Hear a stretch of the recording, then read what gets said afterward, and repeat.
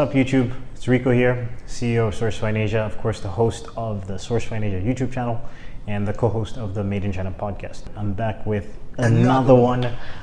This is going to be a video cast. I had the pleasure of interviewing Mr. Mafan from the Mafan crew, and he also has a YouTube channel called Mafan Crew, you guessed it. And what's very interesting about their YouTube channel and the Mafan crew in general is anybody could be part of the Mafan crew. They are a group of expats that are, living around the world, and they comment on social, cultural norms, and they do pranks and things like that. I think one of the videos that I'd watched, and the reason why I reached out to him was, it was like, who can get the most kisses in a Chinese mall or something like that. Like, so there was like, they have little funny videos like that, and then some stuff that's a little bit more serious. So I went down to Shenzhen. We sat down at Coco Park, the beautiful Coco Park, very famous in China. It's like this big shopping mall, which is also surrounded by a lot of really nice restaurants and expensive boutique stores and stuff like that, and also bars. So at night, Coco Park becomes the place to be in Shenzhen. And yeah, we sat down for an hour and a half and we chopped it up about living in China, his experiences, his life in China. He actually works, his full-time job was working in a Chinese manufacturer for toys, and that was a very interesting conversation we had about him bringing in big accounts and how there was a lack of focus with a lot of the things, and just this typical stuff that I actually talk about on the channel. But as a person working inside the factory, as maybe one of the few foreigners working inside the factory, what is that like? So we had a very, very broadly ranging conversation, and he's a very fascinating guy, Mr. Mafan. And Mafan also translates loosely to like problems, or sort of like problems. So like it's like one of these things where in China sometimes a person will be walking down the street, and if I bump into them, or you almost bump into them, like Mafan, like under their breath, it's just like it's a way to express frustration. It's not necessarily super rude or anything like that, but it just wanted to give you guys an idea of where that name comes from. So of course, this is another video cast. I hope you enjoy it, and don't forget to check the show notes as well, at the description. And if you check the links in the description, you should see the Mafan crew. Check out their YouTube channel, very interesting stuff. And I will see you guys next week. Enjoy the podcast. I don't want to be a product of my environment. I want my environment to be a product of me.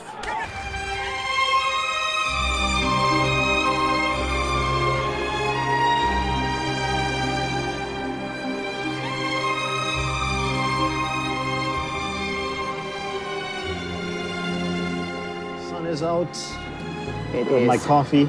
It's beautiful day. Beautiful day. All right, guys, another video from Rico from the Sourcefine Asia YouTube channel, and I'm honored today to sit down with Luigi Mangasha.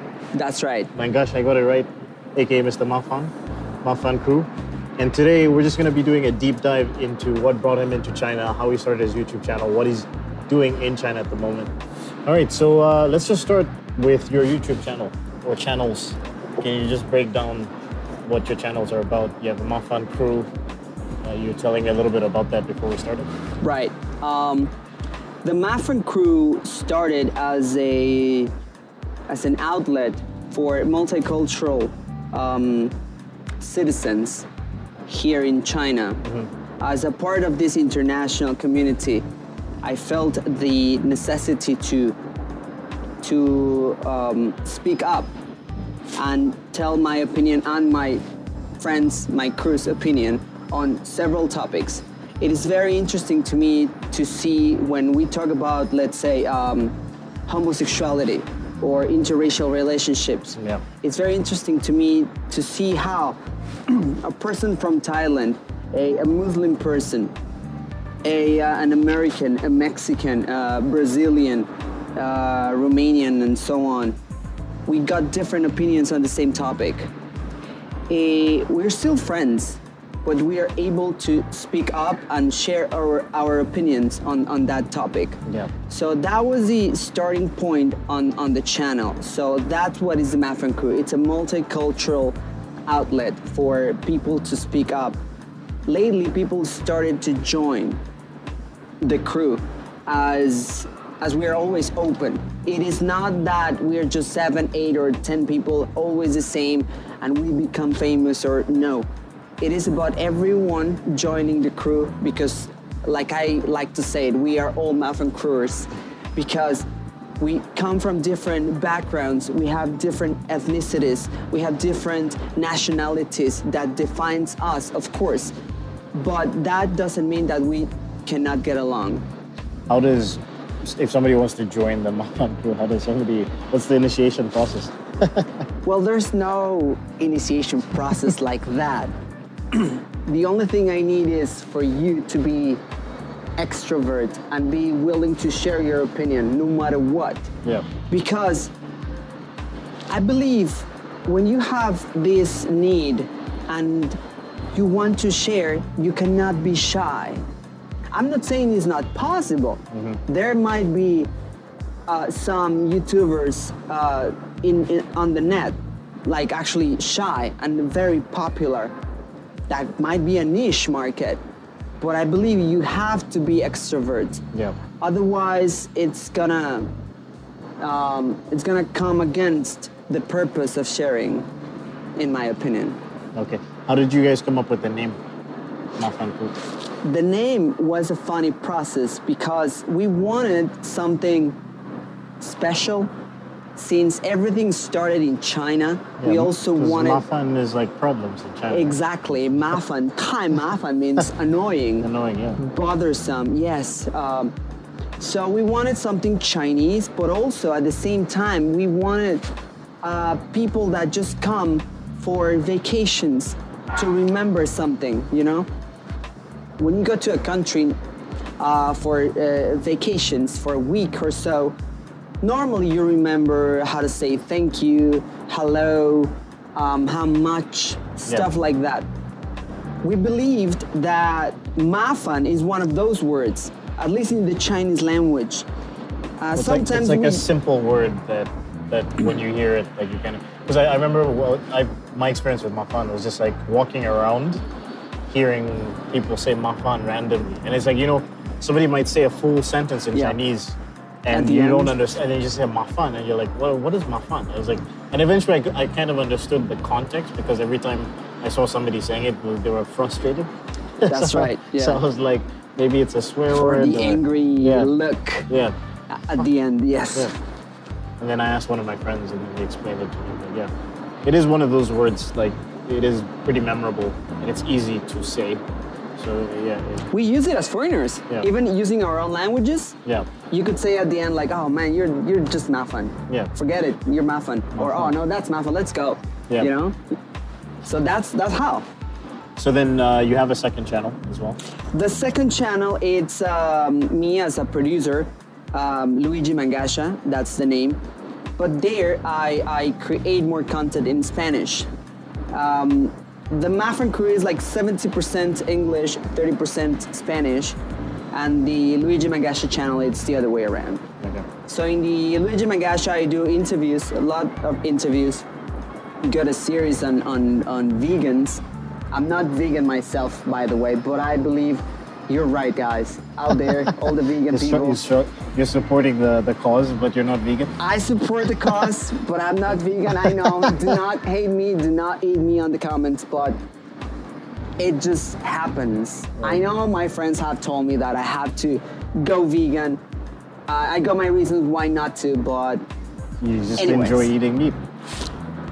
I like to say that I don't want to make my life difficult. Yeah. Okay. It's kind of hard. It's also extremely difficult to be even a vegetarian. It is. It's an extremely difficult thing. True. So vegan is almost not impossible, but it's really difficult. It is hard. It is Mafan. Exactly. You see it? You see what I did there?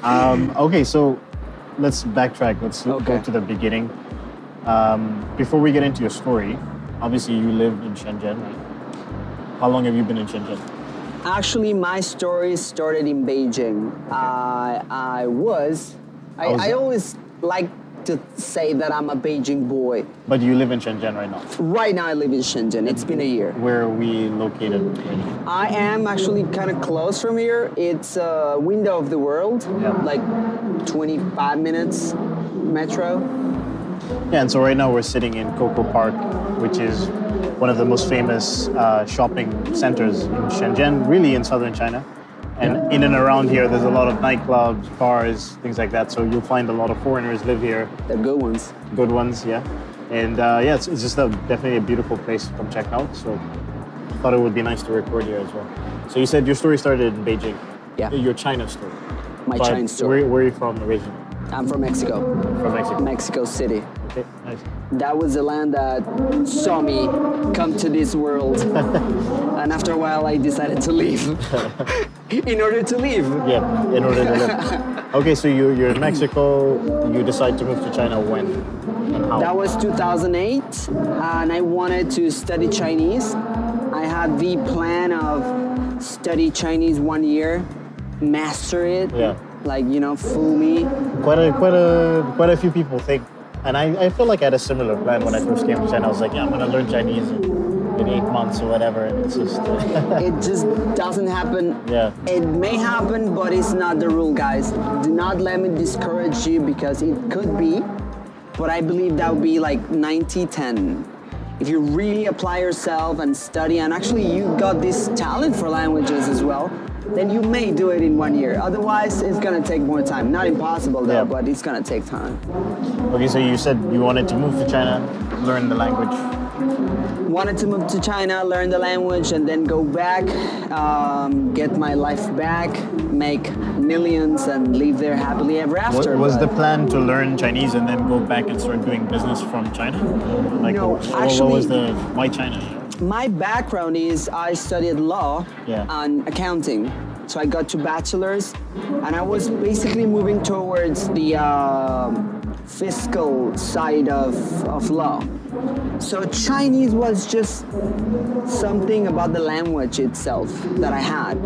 I do not speak many languages, but, well, Spanish, English, Chinese, and a little bit of Italian. So I thought that I had this talent for languages, so I wanted just to learn, basically. Back then, I didn't want to import or export anything, basically. It was just China, it was the language. It was just that you just had a passion for the language. Yes. So then what happened? Then China happened. China happened. Beautiful experiences. China made me grow in so many levels, personal, professional. Then I decided to stay. I was doing all kinds of jobs, from teaching English to working at the embassy to opening my own company to now I'm a regional manager for a toy factory and on YouTube. And So this was in Beijing when you're doing all this other stuff, or like? basically Beijing, yeah. The managerial position just happened in Shenzhen. And my beautiful girl, of course, did not forget you. Damn, I almost got in trouble. Yeah, I don't like. For me, I just like I'm not gonna talk about you. Yeah. Yeah. So how long were you in Beijing? Beijing, 9 years or so. Wow. Kind of lost count. 9 years, 8-9 years. So you're like my business partner. You're a China veteran, you know. I am. There's something, even when I met you, there's something that I noticed whenever I meet somebody that's been in China for more than 8 years. There's something in their eyes, like you've seen some shit, you know. Yeah. It's like this guy's been here for a while, and then it's just like there's an aura, you know. That's right. Maybe calm, but like Yeah. prepared for anything to happen. You know? Yeah, you're just aware. Yeah. You know, it's like Mexico. I do not like to talk about Mexico much because I got very radical points of view about it, and many times I clash with fellow Mexicans because, well, they love the country and all, and I don't that much. Because in Mexico, you gotta be ready for anything. Like average criminals or organized crime, or the government, which are the biggest organized crime ever. So here in China, you also are aware of everything, not because somebody's gonna rob you, but for instance, somebody might. I gotta accept that Shenzhen is very better civilized. than Beijing. Yeah. But there, if you're not aware or you just walk aimlessly, wandering around, somebody might spit on you on your way. You will never know where that came from. Yeah. Stuff like that. So Not you're that aware. they're targeting you. It's just they're spitting It's just because they happens. spit a lot, and then Yes. you need to pay attention to what's going on around you. So Where you you're don't- walking, even Yeah. maybe they're not gonna spit, but you're gonna step on this, yeah, right? Yeah. Or you know, turrets and stuff. So that's the kind of awareness that you. What is going on? What's going on? I don't know. Some event started. That's the kind of awareness that you raise in China, I believe, and also the awareness of in the job place. I made a video actually about like how not to get in jail, how not to get in trouble in China. One of my points was make sure the offer is legit. Sometimes you might get offered a very good position with your own office and very good salary and this and that. It turns out after some time you're gonna be blamed for something the company is gonna do because they know already. They're just using They're you. using you, yeah. They're setting you Right. up for that. Yeah. That's it. And actually happened. There was a Mexican in Shanghai. He was there like in house arrest for a year and a half or so because the company did that to him. Yeah. His signature was all over the place. So how could he said no? I didn't do it. He did it. I mean, he didn't know the company and the You didn't know investors. that, And you didn't know what was going on behind the scenes, but Exactly. But anyways, I mean, whenever you get offered a very good position, something that you don't believe, I mean, I'm not saying you don't take it. You might be lucky, but just doubt it a little bit. Ask about it. Do your research. I don't know. Just don't go for it right away. That kind of awareness. so 8-9 years in Beijing, what are the main lessons you've learned from being in China for such a long time? I have learned to be more patient. That's something that I always talk about. That's like the number one lesson that China has taught me Yes. is patience. Yeah. You gotta be patient.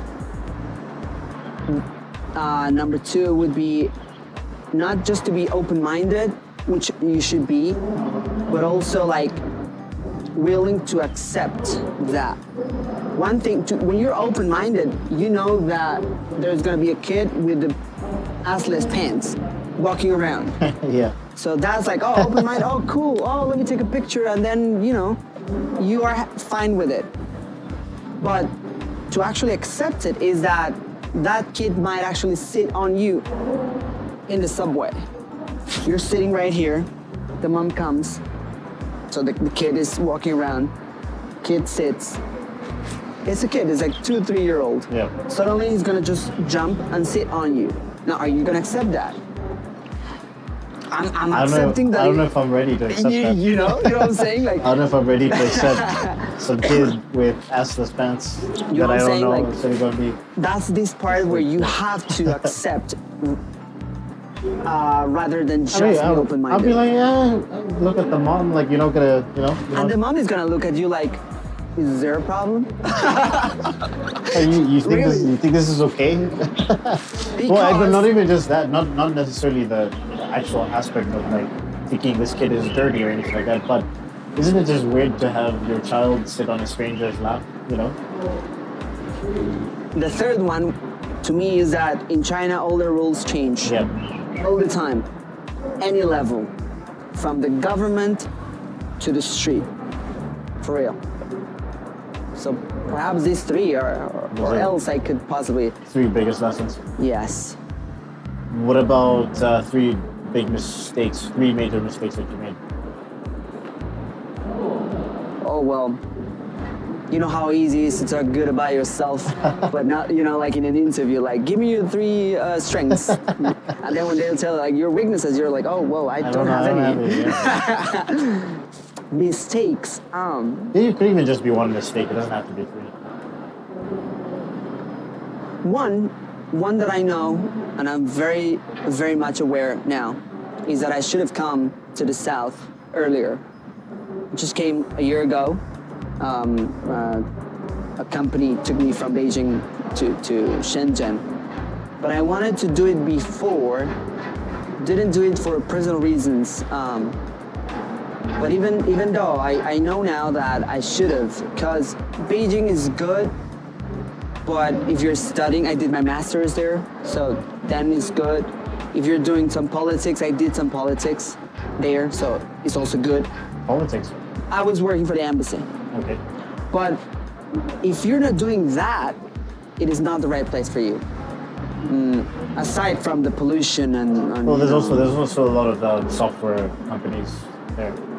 There are, but not as much. I mean, like the Silicon Valley, it's in Shenzhen, not in Beijing. Well, they're developing it out here, but like before, a lot of the software-based tech companies were there, and then the physical, like electronics were here. I think they're trying to shift it over and develop the Silicon Valley in Shenzhen. Okay. But yeah. So yeah, perhaps that, and yeah, I'm sure there are more mistakes. I make mistakes, especially every weekend here. You know, yeah, the South is. I feel like the South is way more westernized. It's developing quite quickly. Yeah. Apart from maybe a Shanghai, you know, Beijing is a little bit older. It's a little bit more traditional, I'd assume, right?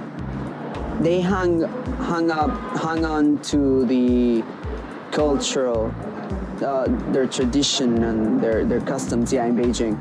Shanghai, well, it's been Shanghai since, you know, back in the day. Yeah, Shanghai is. And Shenzhen is like the jewel of the crown, in my opinion.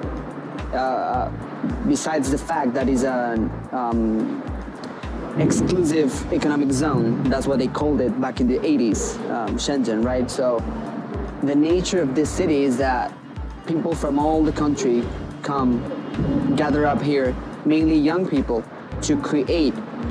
That's what I like about the city. Basically, young people trying to make something. It's not like in Beijing.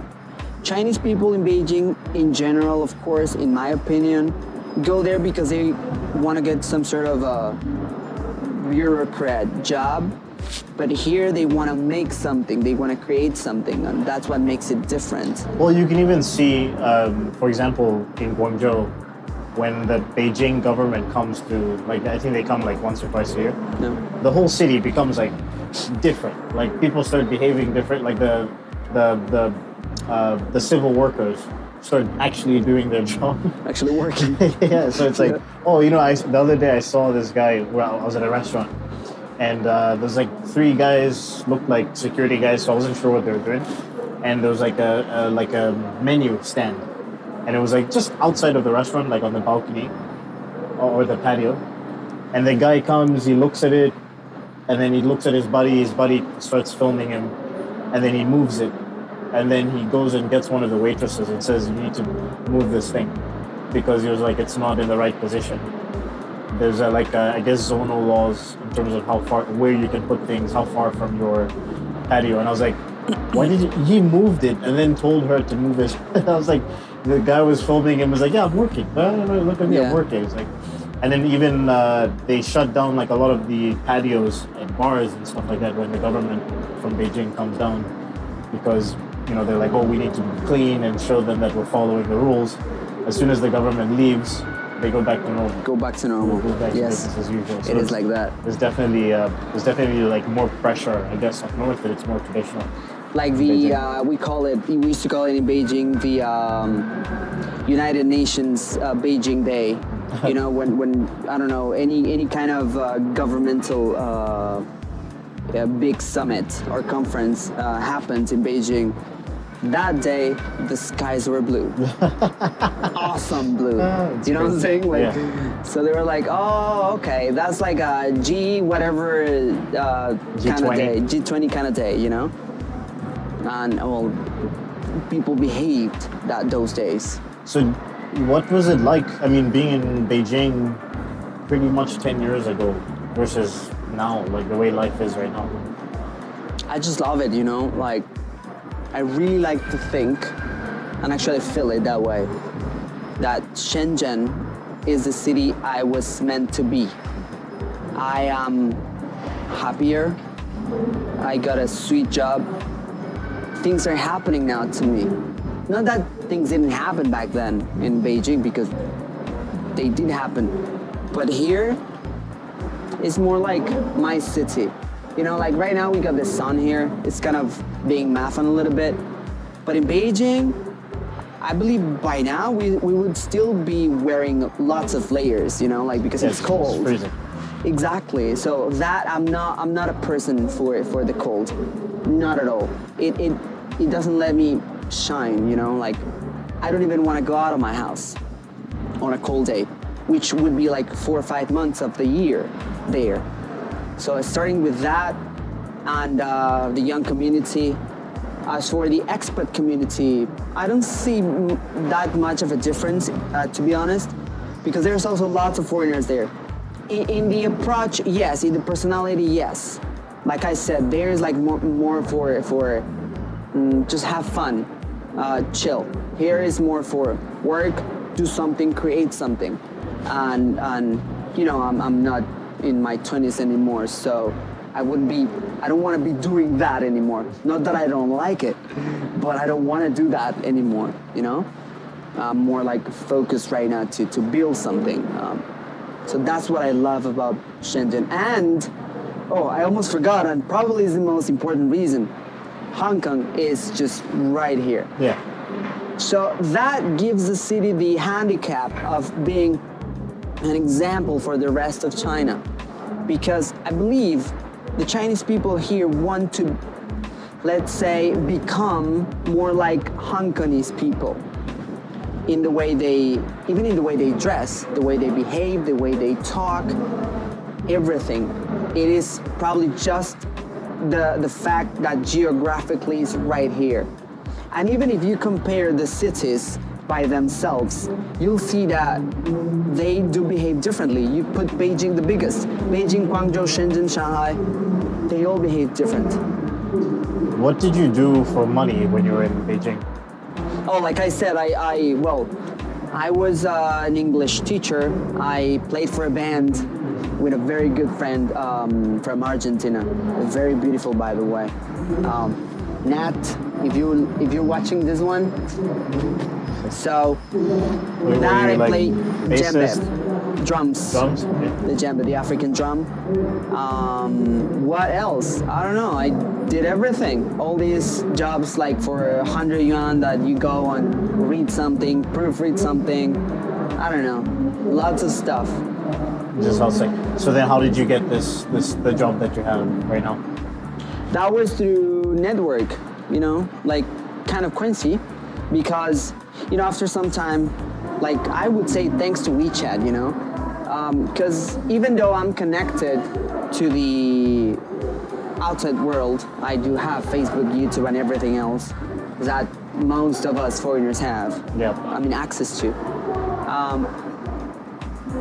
Aside of that, my WeChat is like what I normally on a daily basis use, right? So back then I was like literally just like, hey guys, if somebody knows of a post, I'm looking for a job in this and that, like marketing, business development, got these kind of years of experience and basically, and I kid you not, like so after like a week. Just to give people context, so you're talking about your WeChat moments, right? My WeChat moments. So WeChat moments would be kind of like Facebook wall, like a Facebook feed or Instagram feed kind of thing. So you just post there and then all the people that are friends with you can see it. Exactly. Yeah. So I was like lucky in a week, like a friend of mine was like, oh, I know somebody, but he's not in Shenzhen, but he's in Guangzhou. You might want to talk to him. And then we got an appointment, we talked, and yeah, later I was working for him. Awesome. So kind of thing. That's super, and that's actually a very important lesson. One, networking, which is something that I always, Guangxi, like you said before, which is something I talk about a lot on my podcast and stuff. But then the other thing was WeChat. I talk about WeChat from the manufacturing side of things. Mm-hmm. But if you're here doing business and living in China, like building those relationships, being able to post on WeChat, it just makes you more accessible. It makes you more accessible. Some companies, Western companies, in my opinion, make the mistake of thinking that if they got the platforms already there, whatever those are, well established, well managed, and they come to China and tell the Chinese partner or the client or the supplier or whatever, like, here, check me out. Some of even big, they wouldn't be able to access that. And they will ask you for either your Weibo or your WeChat. Yeah. So if you're not ready there, you're missing out. It's important, very important. Yeah, I very rarely give out my phone number in China. It's always WeChat. Not anymore. Yeah. True.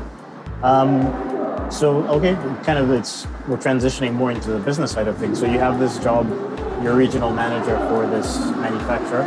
Yeah. So they have an office in Guangzhou, right? Yeah. And then their factory is in Shenzhen? Or? We got 3 factories, Hong Kong, well actually 4. Hong Kong, Japan, Tokyo, a small one, Dongguan and Guangzhou. Okay. No office in Shenzhen. So what? I work from Shenzhen. You work in Shenzhen. That was your choice? Sorry? Was it your choice? Like they didn't want to put you in Dongguan or No, Guangzhou? that was my choice, my negotiation. Okay. So. Sorry. By the way, guys, now that you're listening to this, Yeah. I truly believe that we all know how to sell things. The moment you go out there to look for a job, you're selling yourself. Learn to sell yourself.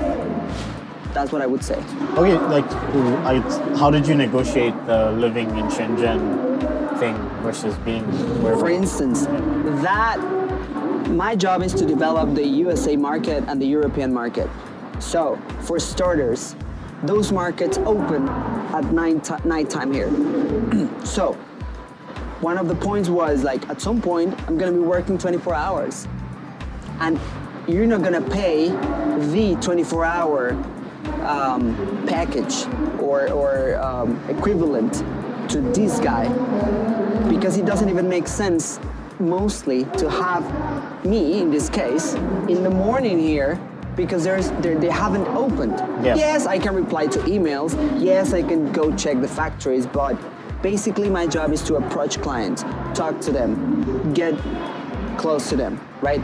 Get strong leads, bring them to the factory, send it to sales. That's pretty much the business development process. So that was one of the selling points, my selling point. So he understood and he was like, okay, well, that makes sense. That's why I said that was a sweet job for me, because honestly, I wouldn't go to Dongguan, for instance, like to work. Have you read the I'm sure you read the 4-Hour Work Week? The for what? 4-Hour Work Week No. by Tim Ferriss? No.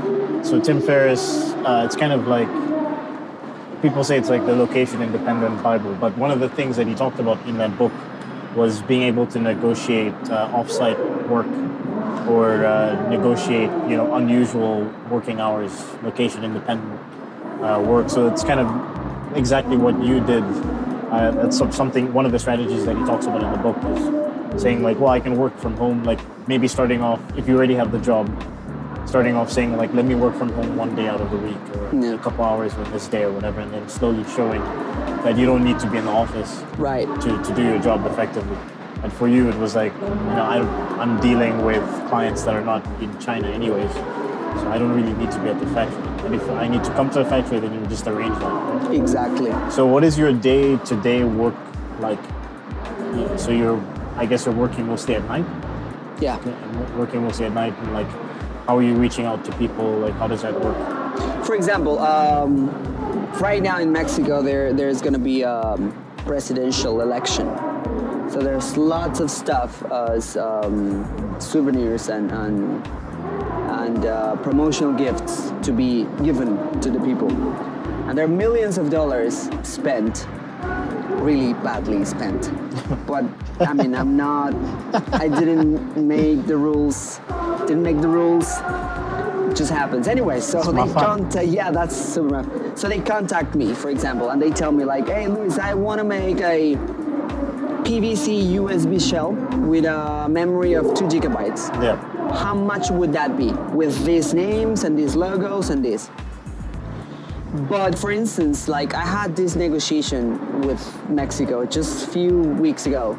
It took me like 2 or 3 weeks, almost every day, starting around 1 a.m. Because, I mean, they're not going to start at 8 a.m., let me tell you something. So there's going to be like 10, right after they had breakfast or something.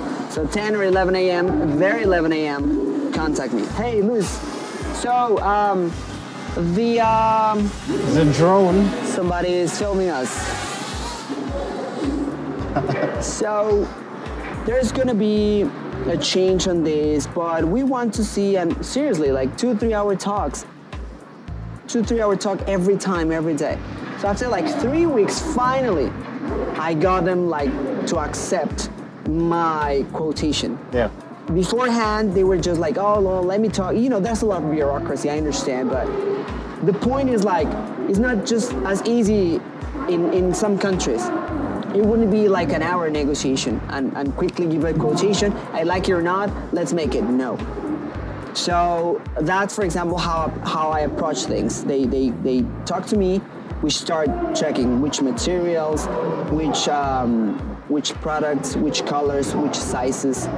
I mean, I'm not production, but I know my way around it. So I suggest, and after that, I have to, of course, go back like my next day, to production and sales. Check well what would be the prices for that. Go back to that night again, and tell them like, okay, for what you told me, this is going to be the price. But if you go this way, this is going to be the price. So it's kind of a long way, but well, it works for them and for the factory. For me, not so much, because at some point, actually, I'm working day and night. Yeah. But anyways, that's part of the job, I think. So that's cool. I'm assuming obviously you have a salary. Do you get any like bonuses and stuff like that, or? No. The first negotiation was just salary, because I could have negotiated a commission, for instance, but in my opinion, I wanted to prove myself first, right? The markets are new. So I didn't want to go and straight away tell them like, okay, now I need 15% of that, because we weren't selling anything anyway. Yeah. So I want to, and I believe that's also very important for people to, I mean, especially as an employee, you do not go and tell them how much you're worth. It's okay to sell yourself, but also you have to prove yourself. Once you prove yourself and you make yourself indispensable, right? Then you can get more and more, and you can renegotiate maybe next year or so. That's like one of the 48 laws of power. Is like making yourself, like coming in with low demands and then like proving yourself. Once you become indispensable, then you're in a bigger position to negotiate. And they're not gonna tell you no. Yeah, two things. So what is it like working in a Chinese company? When I was teaching English, I worked for a Chinese company. Some of the company I worked for was pretty good. They were kind of like a startup. Yeah. They partnered with a foreign, like two foreign guys who had been teaching for a very long time.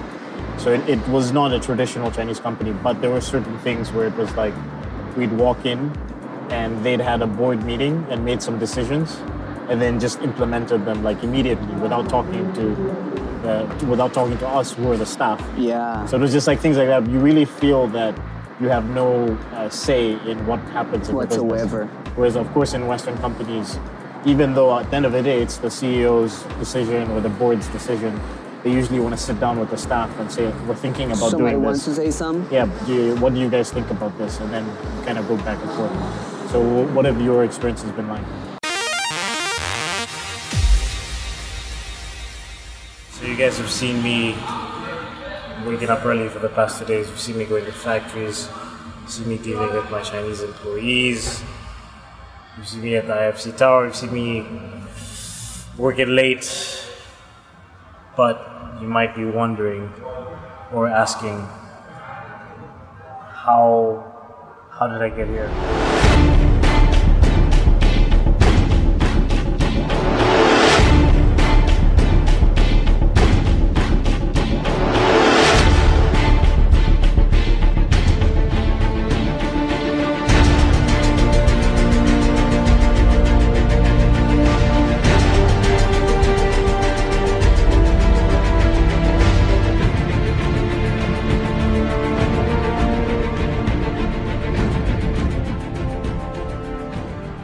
That's it. It's 2 days in the life. 25-year-old CEO, SourceFind Asia, Made in China podcast, manufacturing consulting in China. Deuces.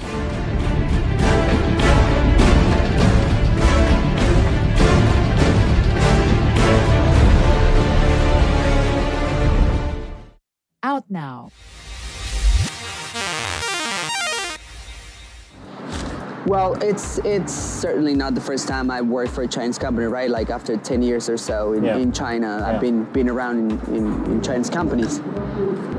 But probably it's the first time I got like a better position where I could possibly make a change. And I always tell them, especially to the people under my management, if the boss wanted to do the things you do it, why would he hire me?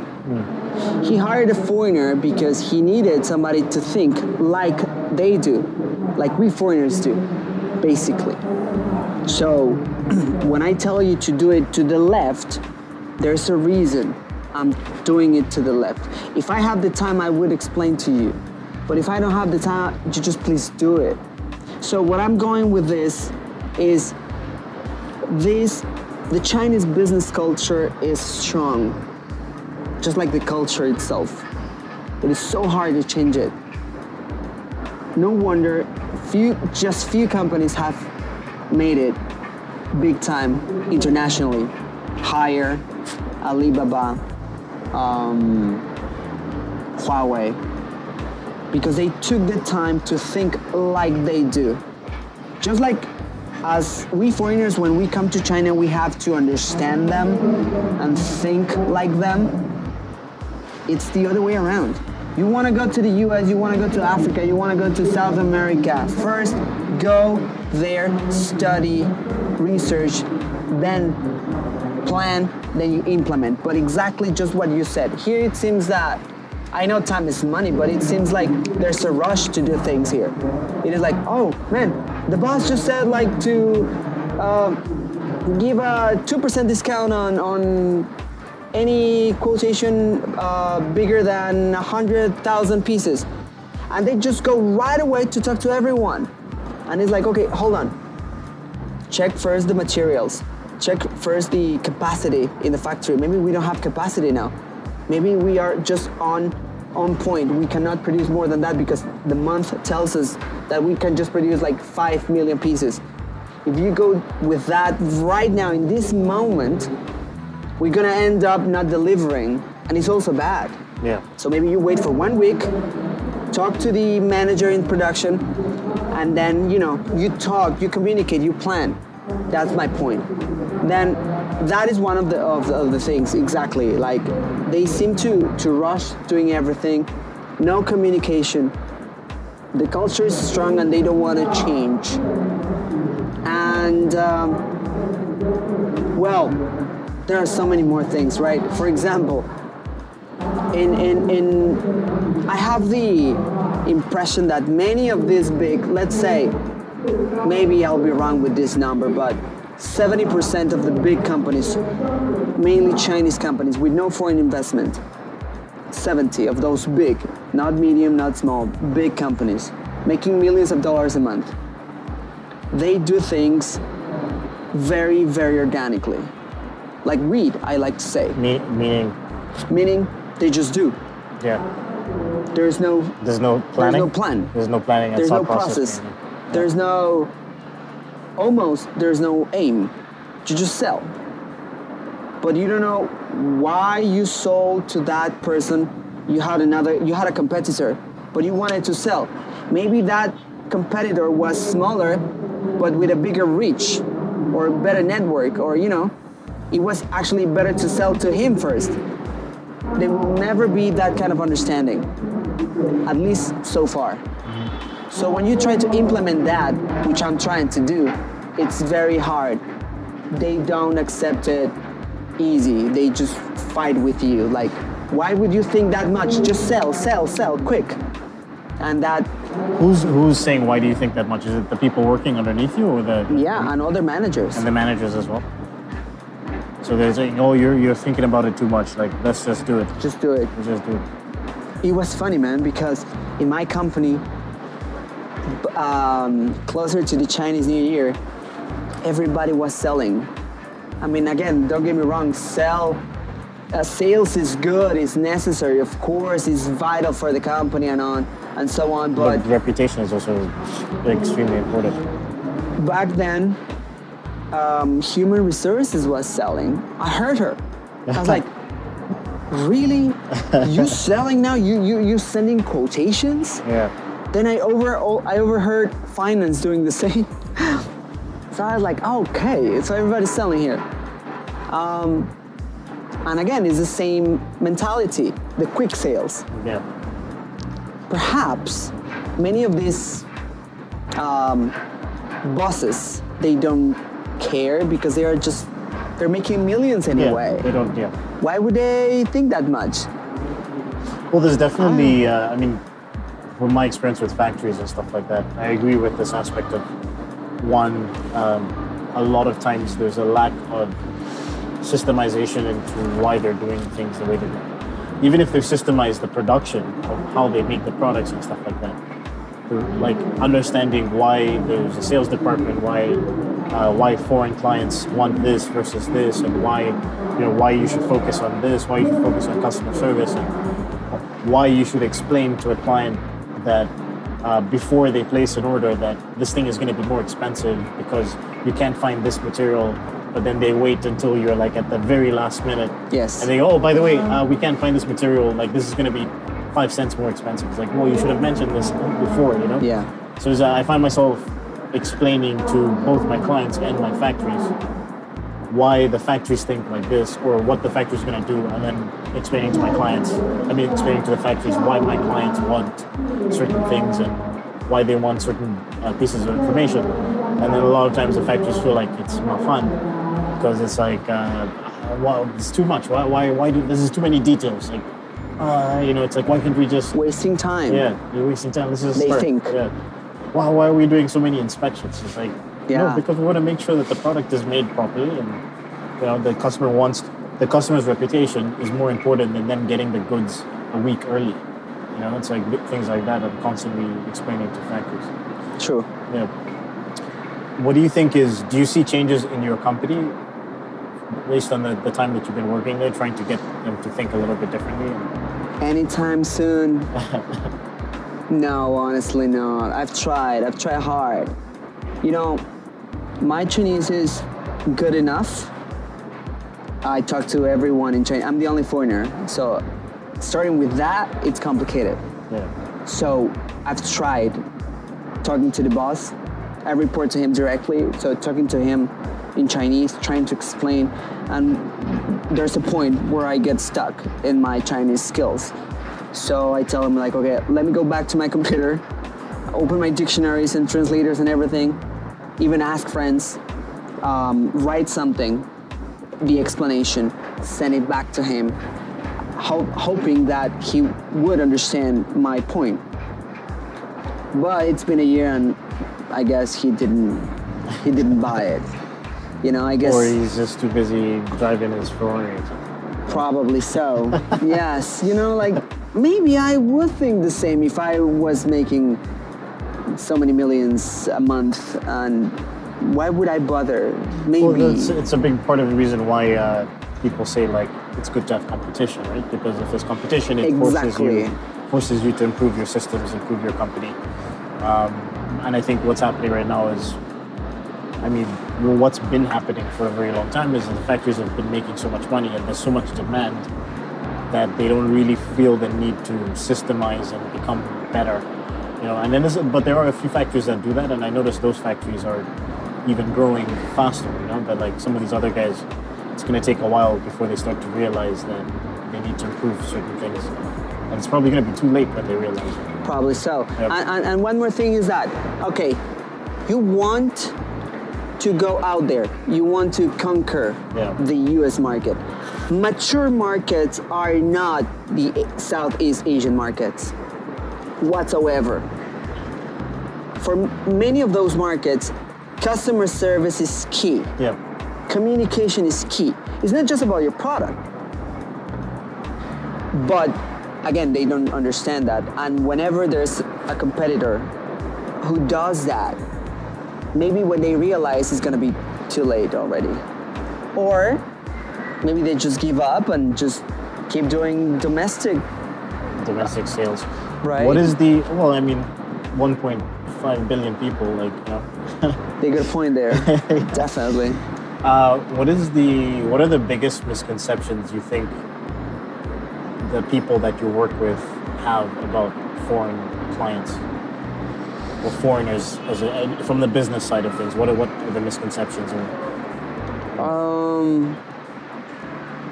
Probably number one, that everyone is just so focused on the price. Yes, everybody wants a cheap price, but it's not that it's 80-20. It might be 50 or 60-40, 50-50. The other part, the other 40, the other 50 is actually your job as a company as a whole, not just the price. Yeah. But here it seems to be like, no, just give him cheap and he's gonna buy. He's gonna be happy. You know, like in 3 months, probably I can say like just 3 months. I mean, I know my trade, right? But in 3 months, I brought the 3 biggest overseas clients that the company had. Walmart, Samsung, and Revlon. And to my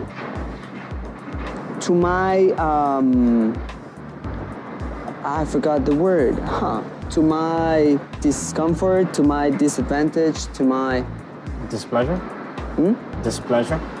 That could work. To my displeasure, the company didn't act on them. How? You know, what do you? It took me a lot of work because you don't get to these companies to not even the headquarters and say like, hey, by the way, I sell these phones. Can I come in and talk to the sales manager or whatever? When you say they didn't act, they didn't act on them. Just meaning how? Like, we lost them. How did it? What happened? Like what happened? Like, brought them to the negotiation table. Yeah. For example, Walmart brought the contract, which Walmart, probably the biggest shark, right? There is. They gave me the contract. They said like, okay, read everything. I got all the way up to law, and that guy told me like, oh, just give me these papers, sign it. Right after that, you go back to the person that you already contact. You start selling, no matter what. Because I got a good rapport with him, Yeah. Which, by the way, Walmart was from my own network. Yeah. Not even from any exhibition or. Anyway, so gave the contract to the factory, and it's like a contract. And I told my assistant, tell them to translate this into Chinese. Because even though I could possibly do it, first, it's gonna take me forever. Second, it's not gonna be half good as a professional Chinese company would do it. And I believe this is super important. First, because it's Walmart. Yeah. Secondly, because it's the contract. Yeah. Our boss Well, must they just understand don't like that. I can even answer what happens there is they just don't value contracts. They're like, that too. Perhaps they thought it was too much. Yeah, just again, why are we signing these crazy documents? Like, what does this even mean? So it's like, and then. Could you believe that? Yeah. So to me, it was like very frustrating when I saw, like, basically 3 months of work, hard work, because again, like I said, I wanted to prove myself. So in 3 months, I was like, okay, I'm made of this. And after that, seeing those big clients lost, I was like, dude, are you for real? So what am I supposed to do now? You want me to keep bringing big fish and you're not gonna even take care of them? Even my own reputation is at stake at this point. You know what I'm saying? Like, because big companies communicate. That's everybody knows. The CFO and the CFO and the CEO or CMO of many companies, they go and golf together. They dine together, right? So they talk. So when you go as a big shot trying to do something, to sell something, and then you do not make it happen, then you actually look bad. Yeah. So there's no way you could possibly keep bringing one in the hopes for one of those not to give you Mafan with a big contract. So long story short, they didn't translate it because it was too expensive, and I was like, are you kidding me? Is this expensive? Even if it was 50,000 RMB on the translation. I mean, the boss had to understand it perfectly in Chinese before he signs. Yeah. Anyway, stuff like that. So It's interesting. So then, does that put you in a position where you kind of feel like you lose a little bit of inspiration because you're bringing in, you know? I could possibly say so, man. For real. Yeah. Like, I like to surround myself with winners. Maybe it's gonna sound like I'm So flexing. so it's kind of confusing because it seems like the boss was very forward thinking and being like, okay, I want to bring in an And actual suddenly- foreigner to, you know, bring in foreign sales and so that we have somebody that thinks like the customers. And then when you're actually doing what you're supposed to be doing, then they're not taking action. And it's like I don't understand, man. very I confusing don't. situation. Yeah. It's very confusing. Yeah. Seriously, I don't understand. I've talked to him. What's the recourse? I'm supposed to. Oh, because maybe I mentioned it, but in many Chinese companies as well. Yeah, I did mention it that they don't work with order, right? So they just work. Yeah. So, like for instance, I created the marketing department as well. So I'm kind of running two departments: marketing and business development. So as part of marketing, you know, I know my trade on editing and videos and equipment, and I know people and this and that. So I'm like, okay, let's make something. Let's make a corporate video. Let's make some ads, some commercials, and this and that. But also, when we were on the same page, I thought suddenly they also shut me out. You know, like, okay, yes, we're gonna do it, but not now. And I'm like, we need a commercial. We need this. We need that. I need to be in exhibitions. I need to be in summits, in conferences, in associations, meetings, and, you know, plastics and stuff. But I'm at the office. I mean, again, like, I'm not sales. So all this back to the point that, yes, one might lose inspiration at some point. Because like I was saying, I like to think that I surround myself with winners. And I still think my company is good enough, but it's coming to the point that I'm in oblivion. I'm in oblivion right now. I don't know what's gonna happen. And that's not very satisfactory. What advice would you have for somebody that wants to work for a Chinese company as a foreigner? You know, as in China in general, I would say get your expectations not that high. Yours personally high, yes. It's so crazy because you quoted another thing that I said in a podcast before. I was like, lower your expectations so that you can get the results that you want. You know? Your own expectations, your personal expectations must be high. Yes, absolutely. You reach for the stars, definitely. But towards the company, not that much. Yeah. Because otherwise, when you fall, it's gonna hurt. So what's your plan moving forward? What's your plan for the future? I will keep business-wise, I guess. I will keep fighting in this position because to me it's more about the challenge. For instance, when I brought those big clients, I thought like, okay, this is just the first step. After this one, after these three, like I could easily bring their two main competitors each. You know, one is retail, the other one is electronics, the other one is makeup. Okay. So I thought like, okay, I could easily bring the two main competitors. So suddenly it was gonna be 9, right? And then that was gonna be like really good for me, for my knowledge, for my know-how, for my resume, of course. And well, the challenge.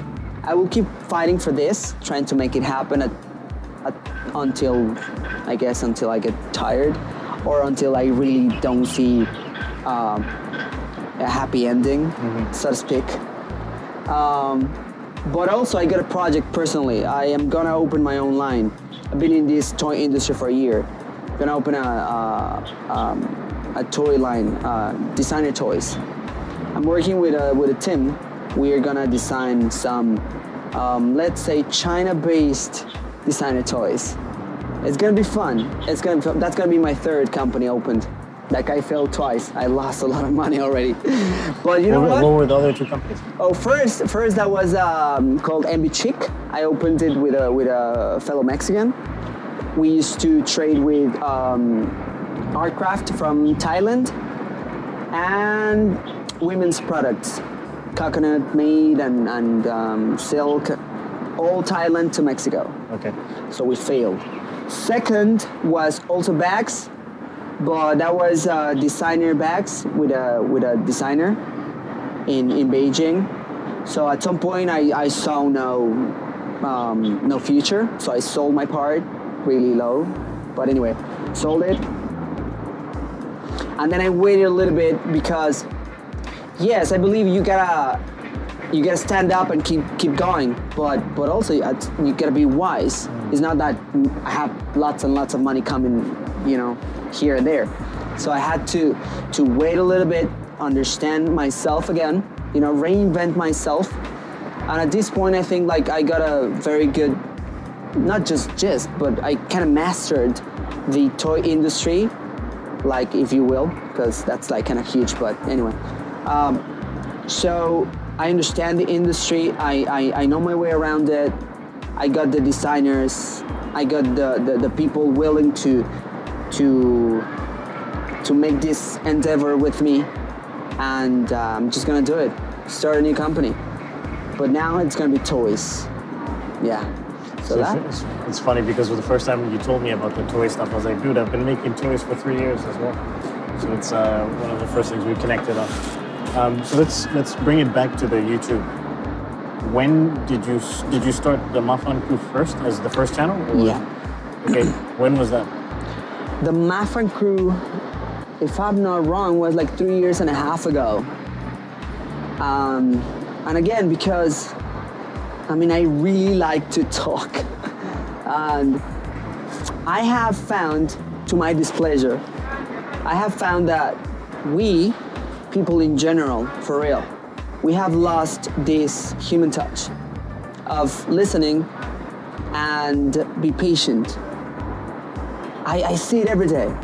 I go to a meeting, I go meet a friend or, and they talk and talk and talk, but they don't seem to be willing to listen.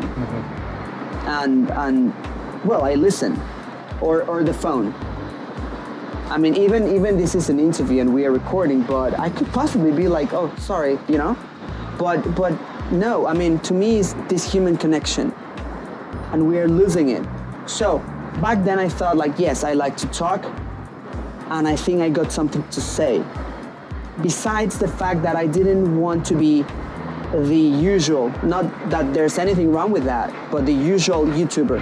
What is the usual? You mean YouTuber or China YouTuber? YouTuber. Because that time was there that many China YouTuber in general. Okay. To me, the usual. What is the usual YouTuber? YouTuber is the one that pretty much opens the computer, the camera there, or the phone, and hey guys, I'm with my friend Rico here so, like at the Park, vloggers, basically. Yep. First, because I cherish my privacy, so that's first thing. Secondly, because I wanted to offer something different. My production has been growing. That's just about time. The learning curve and everything. You learn about narratives. You learn about equipment. You learn about editing. Learn about composition and exposure and this and that and audio and you name it. So besides that, you have to. I think I lost it again. Oh, why you started the channel? You like talking? you like talking. You wanted to not be the typical YouTuber. The typical YouTuber. So anyway, even that it's difficult, I wanted to offer something different. So at that point, I felt like, yes, a multicultural crew. So we all talk, and it has been evolving. I think at some point I will be delivering a very good quality product. I like to joke about that I'm gonna graduate from YouTube University in 2 years. Art and cinematography, bachelor's at the YouTube University. So that, and then after that, like a month later, I started Luigi Mangascia, because it's everything that didn't fit in the Maffin crew, because I consider it like my baby. I don't want to just put everything there, like even if it doesn't fit. Everything that doesn't fit goes to the Luigi Mangascia. And the language difference, which is more like, but I still don't vlog in the Luigi Mangascia. I like interviews though. Yeah. Very enriching for me to listen to other people, like the vegans. Yeah, I don't know. Vlogging is it's interesting, because I think when I think about vloggers, I think about the dudes who are just like walking around and being, oh, this is me getting coffee in China, or this is me in Chiang Mai riding a bike or whatever. But then at the same time, I guess I could also consider myself a vlogger, because when I do these interviews and stuff like that, I do record like my life, you know. So it's a little bit different. But I guess the main the value that we're giving is the content in terms of the communication, what we're talking about, the subject matter. And then the vlogging aspect of it is just the lifestyle. It's like an extra, it's not the main component Exactly. of the video. I believe in life, you have to offer, even at a personal level, Yeah. you have to offer a competitive advantage. What makes you different? Yeah. There are so many businessmen, young businessmen. There are so many very good-looking people. There are so many very good students. There are so many vloggers. There are so many. What makes you different? So what have you At learned? least. What have you learned in 3 years doing YouTube videos in China? What I've learned? Yeah.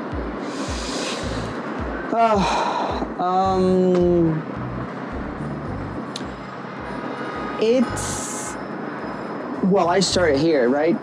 Never did it anywhere else. So I couldn't compare, but I think it's in the fact that I'm very much aware of the consequences, because basically this is illegal. Well, At some point, Well, what do you mean? like vlogging, because YouTube is blocked. Yeah, I guess So- technically. Technically, that's what I'm Yeah, saying. I yeah. mean, like I always say, this is So not I mean, fucking what North Korea. Yeah, what are the consequences? What are the odds, right? Yeah. But I like to think like, okay, this is basically illegal, you know? Or for instance, like have a VPN, Yeah. stuff like that. I also think that if the government ever wants to put its hands on you, you're doomed, my friend. Yeah. Anyone. They just make it happen. Again, this is not North Korea. I don't think it's ever gonna happen. Maybe. Well, this is like, unless you're really causing any problems, you know, That too. then that's the thing. But like, if you're just making videos about business in China and you True. got 20,000 subscribers, even 100,000 subscribers, it's like they don't care about you. You know? Right. You really have to be making noise and be super political. You know what I mean? Following. And, yeah. But anyway, I And just, also, most of our, like for us, that's the other thing is, our viewers are not in China. Like most of our viewers. that too. So that's another thing is that I don't think the government cares, because we're not really influencing Chinese people. True. You know? True. So probably that. Like I'm aware of what I'm doing. Yeah. Sorry. I'm aware that Do you ever hold back things that you want to talk about? No, Because not you're like, really. I don't really want that to go. if I'm on camera, I really sometimes just let myself go. Especially when Mr. Maffin takes over, everything starts Let's to... talk about Mr. Muffin. What's this to go character? wrong. What's this character that you have? Oh, well, the Mr. Maffin is like the host of the Maffin crew, right? Yeah. He did not appear in the first 3 seasons because in the production on the script, it was just actually it was non-existent. It was about the crew, not the producer or anybody else. Then at some point, people and fans and friends, they were like, oh, you are the Mafan guy. Oh, you are me. Oh, Mr. Mafan. And I was like, yeah, that sounds good. Then people started talking to me like, you gotta do something, you gotta talk, you gotta appear. So I started doing bits like introducing the topic, like, hey guys, like this week's topic is this and that. Then I started my own show, or the Mr. Mafan show. But the thing is that the Mr. Mafan is more like, whatever he wants to say, he just goes and use lots of swearing to say that, and he doesn't care. Probably it's me when I'm drunk. You know, it's, at the end of the day, I'm making it, right? Can you give a few examples of Mafan crew type videos? For example, we made one that is the 3 things that we foreigners hate to listen from Chinese people, telling us that, hey, you are so strong, for example, but a guy touching you, like, you know, like, okay, dude, like, thank you, but it's kind of weird that you touch me that much, you know, stuff like that. Or, for example, a Jamaican friend in the crew, he told us that sometimes people would come to say, hey, what? Oh, your skin is dark. Why is it? You feel the same as everyone? And you were like, dude, seriously? Just like, asking stupid questions. You're asking me this? Yeah. You know, stuff like that. So that was like a very popular video. One more was talking about how to get a job in China. Everyone gave their own opinion. Their own opinions, yeah. Being an English teacher, is Chinese the next English? You know, in terms of popularity and people speaking it in the world. So it's pretty much like subjects that maybe foreigners experience in China. Yeah. And then your opinions on those topics. Yeah. What is the plan for the channel? The plan for the channel, we want to build a bigger audience and a bigger crew. I want to have people in the furthest corner in the world being part of the crew, delivering their video, be on it, speaking their mind. Some people don't, some people don't have maybe the courage or the time or you name it, to make their own channel and produce it and this and that. But they may want to say something on a certain topic. Yeah. So I want the day to come and post something on Twitter, like, so next topic, what's the best coffee, or is Starbucks shitty coffee? Somebody from Colombia, which they have really good coffee, or Ethiopia, telling me like, yeah, that's, or Israel, where they don't have Starbucks. So telling me like, yeah, that's bullshit, or this is that and this, and our coffee is better because this and that, you know? And then make a video with people from very hard to reach places in the world. That's probably the aim of the show. I want to give voice to everyone, no matter what. I want to have a Muslim person and a black person and a Latin and a Mexican and Trump, if possible, in the same video, talking about the same thing. You know what I'm saying? Trump would do it too. Okay, so I think that was my final question with the YouTube stuff. Oh no, actually, I had two more things with YouTube. Obviously, we're part of this WeChat group with China YouTubers, right? How did you... TSMCC. How did you get connected to a group? And have you connected with other YouTubers? Like you mentioned doing a lot of collaborations. What other YouTubers have you connected with in China? Right. I honestly do not remember exactly how I came into the group. Yeah. Probably a fellow YouTuber, of course. Now for the collabs, yes. Recently I just met Serpenza, or Serpenzere. He lives in Shenzhen, right? He is in Shenzhen,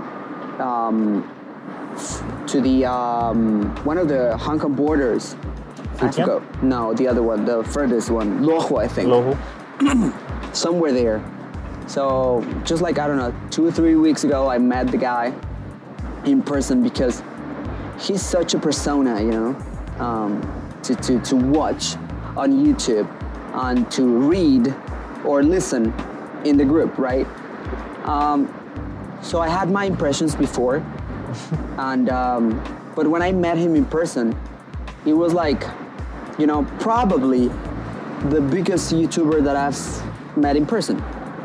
And you know, not that I had him on the level of I don't know, Johnny Depp or, you know, that kind of stuff. But you've been following his stuff, and it's. But it was very nice to meet him and to actually talk to the person, to the guy, right?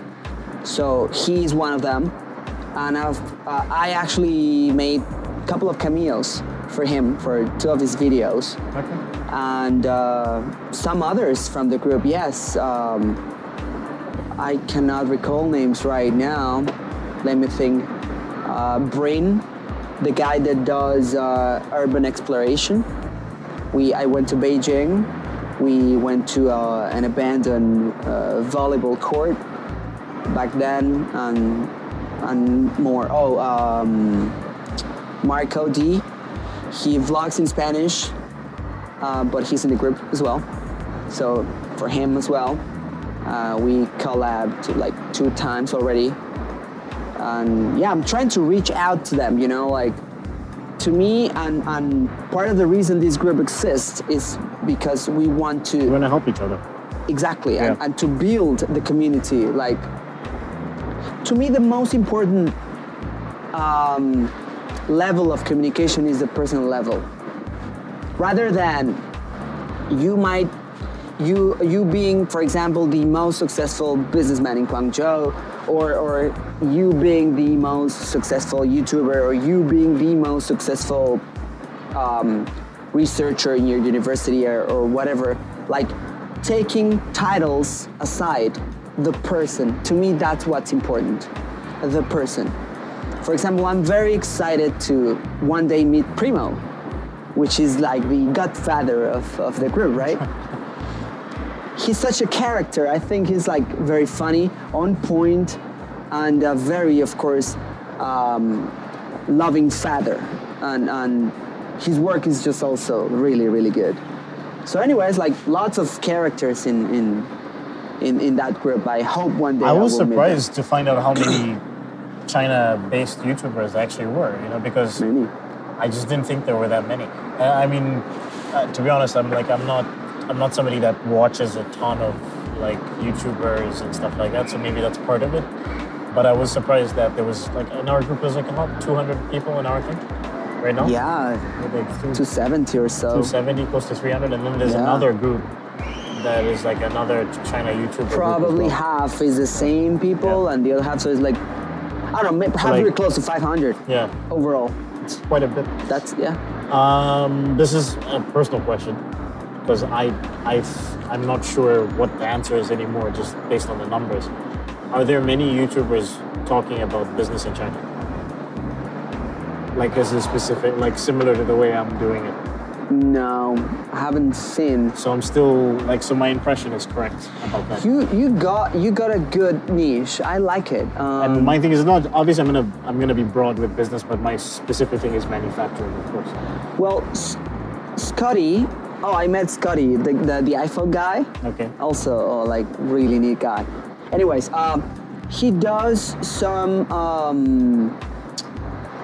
factory insights. Yeah. He goes to factories and talks about processes and machines and materials, but I do not think he takes it on a business level.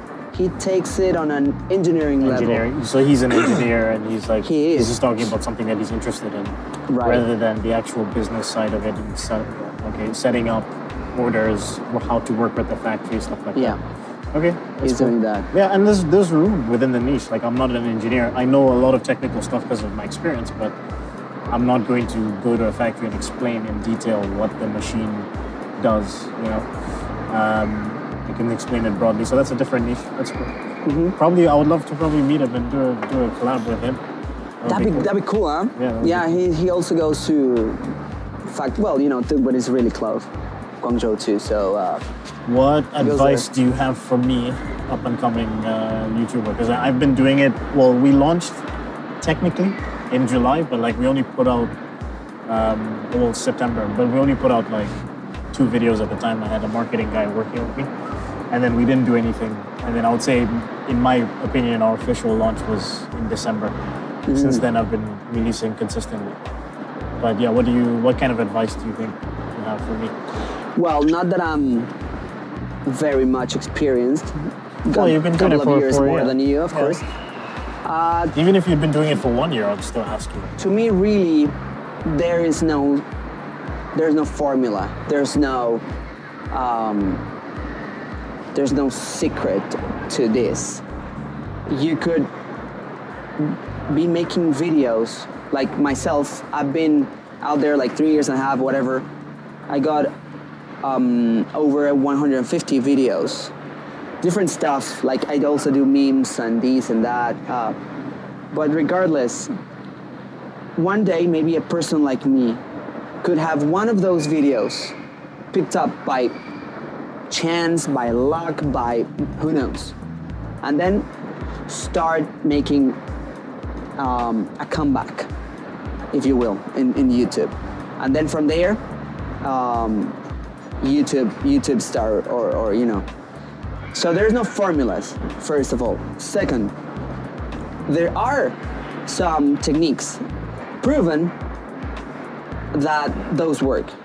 So I would say that, in my opinion, you gotta keep it real, who you are, you know what I'm saying? Like many times they talk in the group, actually, like everybody's Casey Neistat. Yeah. Honestly, I didn't even know the guy before. you know who was my kind of Your my model? boarding guru in YouTube back in the day?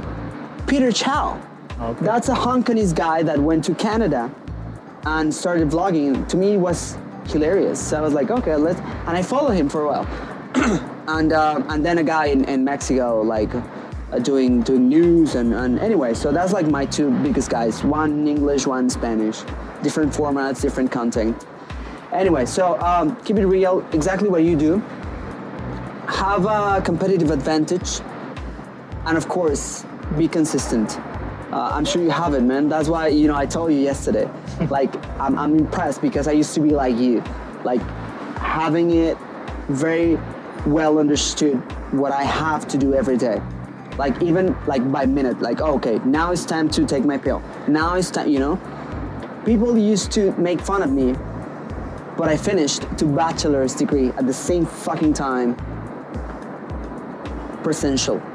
2 different universities, driving all the time, but I did it. I got my two diplomas, and I'm very proud of it. Yeah. And that was just because of that, seriously. Not because I'm smart, I may be just average smart, but it was because I was organized. I'm super smart. Yeah.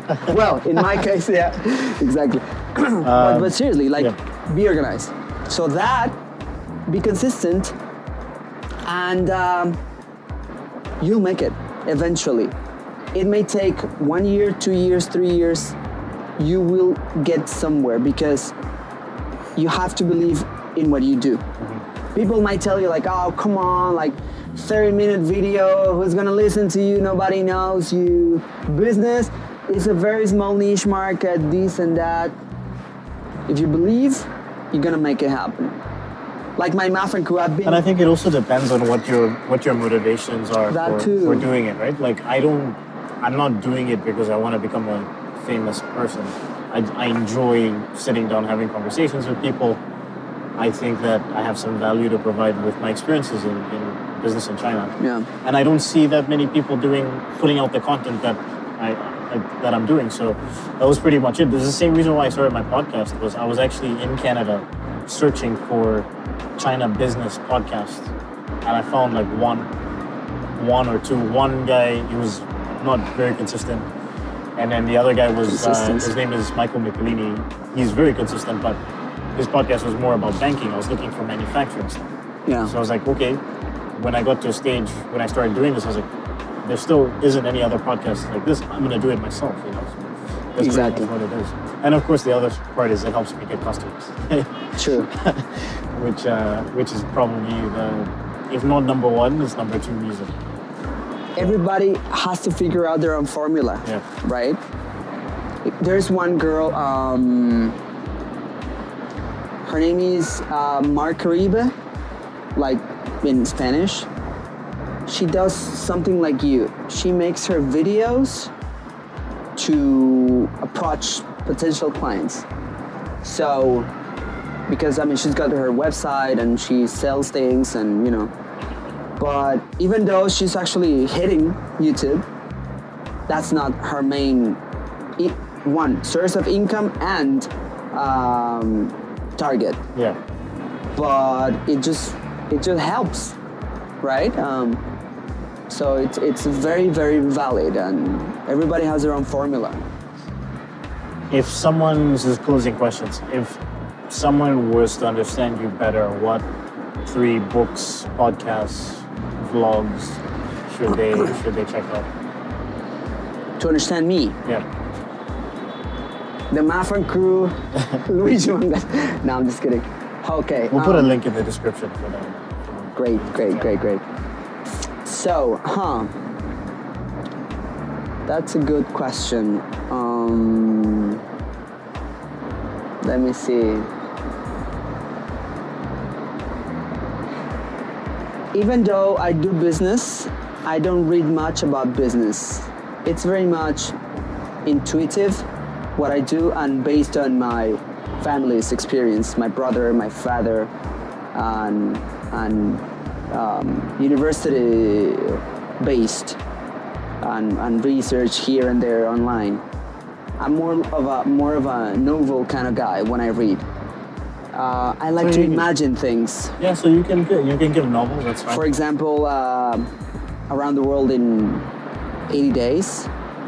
That was really, really good to me. Mm-hmm. I'm reading the Divine Comedy. Is it comedy? I don't know the book.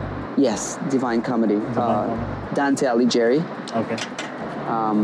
I can check it out real quick for you. And well, everything else would be just, yeah, Divine Comedy, I was right. Just didn't want to get it wrong like my president, right? That's gonna show that Mexicans are dumb. I'm not that dumb. And good websites. The Business Insider, I like. Good articles here and there. And as a millennial, I think you have to be open to what the internet tells you, but not everything, you know? You can also feed yourself with bullshit Yeah. if you just open internet and I don't know. Like, I appreciate the effort that some vloggers have, even if they make pranks, which I don't like, but I appreciate the effort. It's Yeah. like, okay, you're being creative. Oh, now you're being an asshole and this and that, but at least they're trying something. To me, that's the value of it. For example, this prank of the clown. That guy the other day almost got shot. I didn't see it. This guy makes pranks. I don't know the name. I don't follow him. Just saw it on Facebook. Makes the prank on a tunnel in a park somewhere in the U.S. So it's a very scary clown. Somebody's filming. Is he dressed like the like a clown, like from the It? yeah, From kind It? of thing. Yeah. With a hammer or something. So this guy doesn't take shit. Comes around, Pulls out the gun. pulls out a gun, and then the client's like, no, sorry, bro, it's just a prank. You see? He's putting himself on the line. I know it's a prank and it may be bullshit for many people, but Yeah. to me, it has some value. He's trying something. Whatever. So that's the point. Like, you gotta try something. You gotta make the effort, right? So I forgot again. You were saying you should be open to the internet, but not too open. Sorry, Dad. So even if you watch that kind of stuff, I mean, that would be your time, and you choose to feed yourself with that kind of thing. But also you can choose wisely. Yeah. Read about what you like. You like comics? Read about comics. You like cinematography? You read about how to even vlogs about how to edit and compose and expose your pictures and this and that. Or business, you read about business. So internet, that would be my third. Internet is the third. What is 80-20 principle? I'm forgetting my own question. What's the smallest thing that you've done that's brought you the biggest results living your life in China? Come again? The smallest thing that you've done that's brought you the biggest return during your time in China?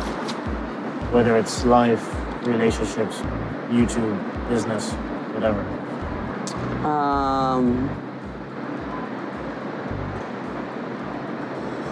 The smallest thing that I've done, I guess, being grateful.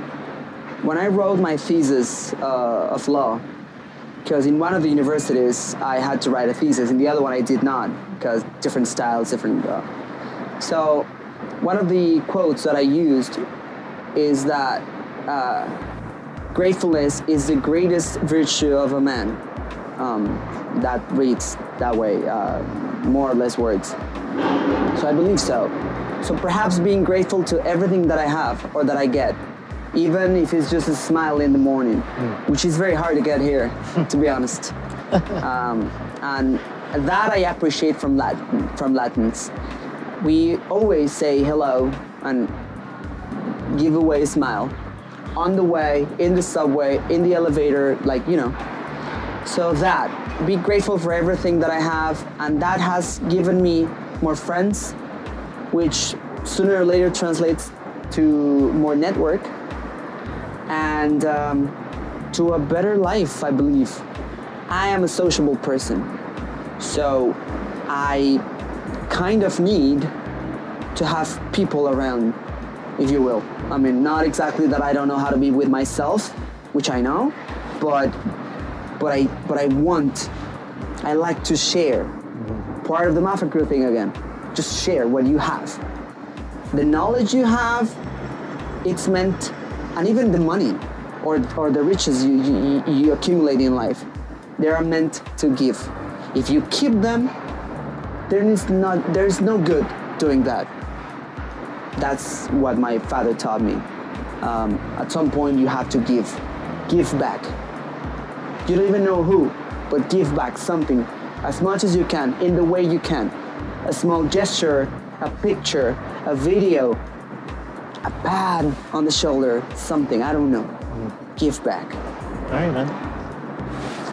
Luis, very nice thank you for being on the video. All right, guys, I hope you enjoyed it. If you have any comments for me or Mr. Mafan, drop a comment in the comment section below. And of course, like I said, we'll have links to everything that we talked about in the description. Cheers. Don't forget to smile, guys. And sorry about my mishaps, but I'm drunk. No, I'm not.